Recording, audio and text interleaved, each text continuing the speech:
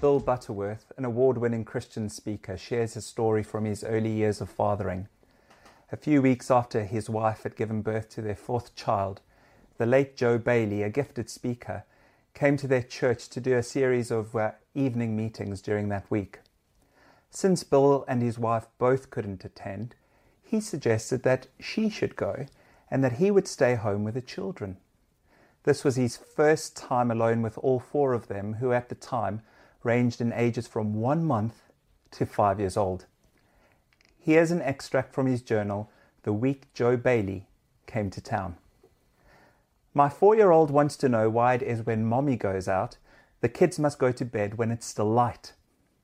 I try to feed them dinner, a real disaster. Tomorrow night I'll feed them in the backyard. They'll eat on paper plates and they'll be dressed only in underwear and shower caps. The kids always want me to read the alphabet book because they know with that book I can't skip pages. Never close your eyes when you pray with 4 kids. My 2-year-old has special powers. He can just look at a glass of juice and it can spill. I've got angry. I've said some things I shouldn't have. Grappling with the question, what does a father's heart look like, is something that I've found both challenging and rewarding. Understanding the father heart of God has been the most significant aspect that has shaped my understanding not only of who God is, but also of who I am. Hearing the word Father, I'm fully aware that some may feel their stomachs tighten or their blood pressures rise. This was my experience as well, as I didn't have the best experience of my father growing up. The problem with this is that when we hear about God being referred to as Father, it may be difficult to reconcile. If we view God through the lens of our earthly fathers, a father who possibly abused you or shamed you, abandoned you, or even got angry with you at the slightest thing, or someone you were always looking to please but never received praise or affirmation from.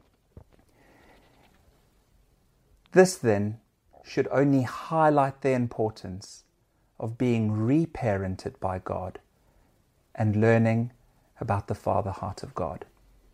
Many, like me, have learned along this reparenting journey that our Heavenly Father is for us and not against us. A scripture that's been pivotal on this journey in reshaping my paradigm and allowing me to experience a loving and faithful Father is found in 2 Corinthians 6, verse 18. I will be a father to you, and you will be my sons and daughters, says the Lord Almighty. So, what does a father's heart look like? Well, firstly, he is patient. Exodus 34 verse 6 says, the Lord, the compassionate and gracious God, slow to anger, abounding in love and faithfulness. Now this scripture doesn't say that God doesn't get angry, yet he is exceptionally patient with us. He is slow to anger. Psalm 103 verse 14 says that God knows how we are formed. He remembers that we are dust. God made us, our temperament, our personality. He knows all too well that we are sinners in need of mercy. There's a line in the song Indescribable by Chris Tomlin that says, you see the depth of my heart and you love me the same. I don't get it, because I'm not sure I could say the same thing, although I'd like to think I could love unconditionally. It is simply indescribable. But then again, God is amazing. He, unlike many of us, has a long fuse. He's slow to anger and gives much grace for repentance and change of heart. I will be a father to you, and you will be my sons and daughters, says the Lord Almighty. He is patient, but he is also pardoning. It could be the case that when disagreements or arguments occur, some are prone to becoming hysterical, whilst others may become historical. Yes, historical, reminding the other person of all their previous wrongdoings. Well, God's not like that. He is forgiving. He pardons our sins. Psalm 103 verse 12 says, "As far as the east is from the west, so far has He removed our transgressions from us." Can you comprehend that? David didn't use north and south. Think about it. If I head north, I'll eventually hit the North Pole, and then I'll start traveling south as I head towards Antarctica. But if I decide to go east from here, when will I ever reach west or start traveling west? Never. It's immeasurable. Charles Spurgeon, speaking of the pardoning nature of God, said, "He is God, not man, or else our sins would drown His love. Yet above the mountains of our sins, the floods of His mercies rise." He doesn't treat us according to what we deserve, but what we need, a right standing with us. God chooses not to hold our wrongdoing against us. He is a pardoning Father. Micah 7 verse 19 says, "You will tread our sins underfoot and hurl all our iniquities into the depth of the sea." Isaiah 38 verse 17 says, "You have put all my sins behind your back." He is patient, He is pardoning, and He is also passionate. I remember how it felt when Gemma and Zachary were given to me to hold just after they were born. The rush of the emotion and its inexpressible joy was amazing. I remember it clearly. They hadn't had the time to prove themselves to me or hadn't done anything to earn my love. I love them simply because they are mine. And so it is, and even greater with God. There's nothing I can do for God to love me more or less. I can't do any more or more for Him to love me anymore. There's a story told of a little girl, Mary Ann Bird, and her Year 2 teacher, Mrs. Leonard.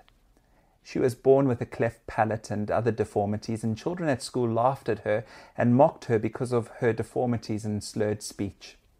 Now, each year, Mrs. Leonard would do a hearing test with the children.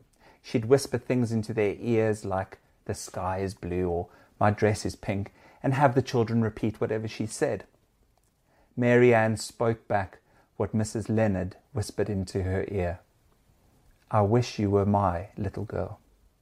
Those 7 words changed the rest of her life. I too was once deformed by sin and riddled with a poor self-image, brokenness and hurt.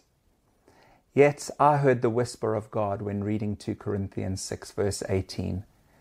It's as if I heard God whisper in my ear, "I wish you were my child."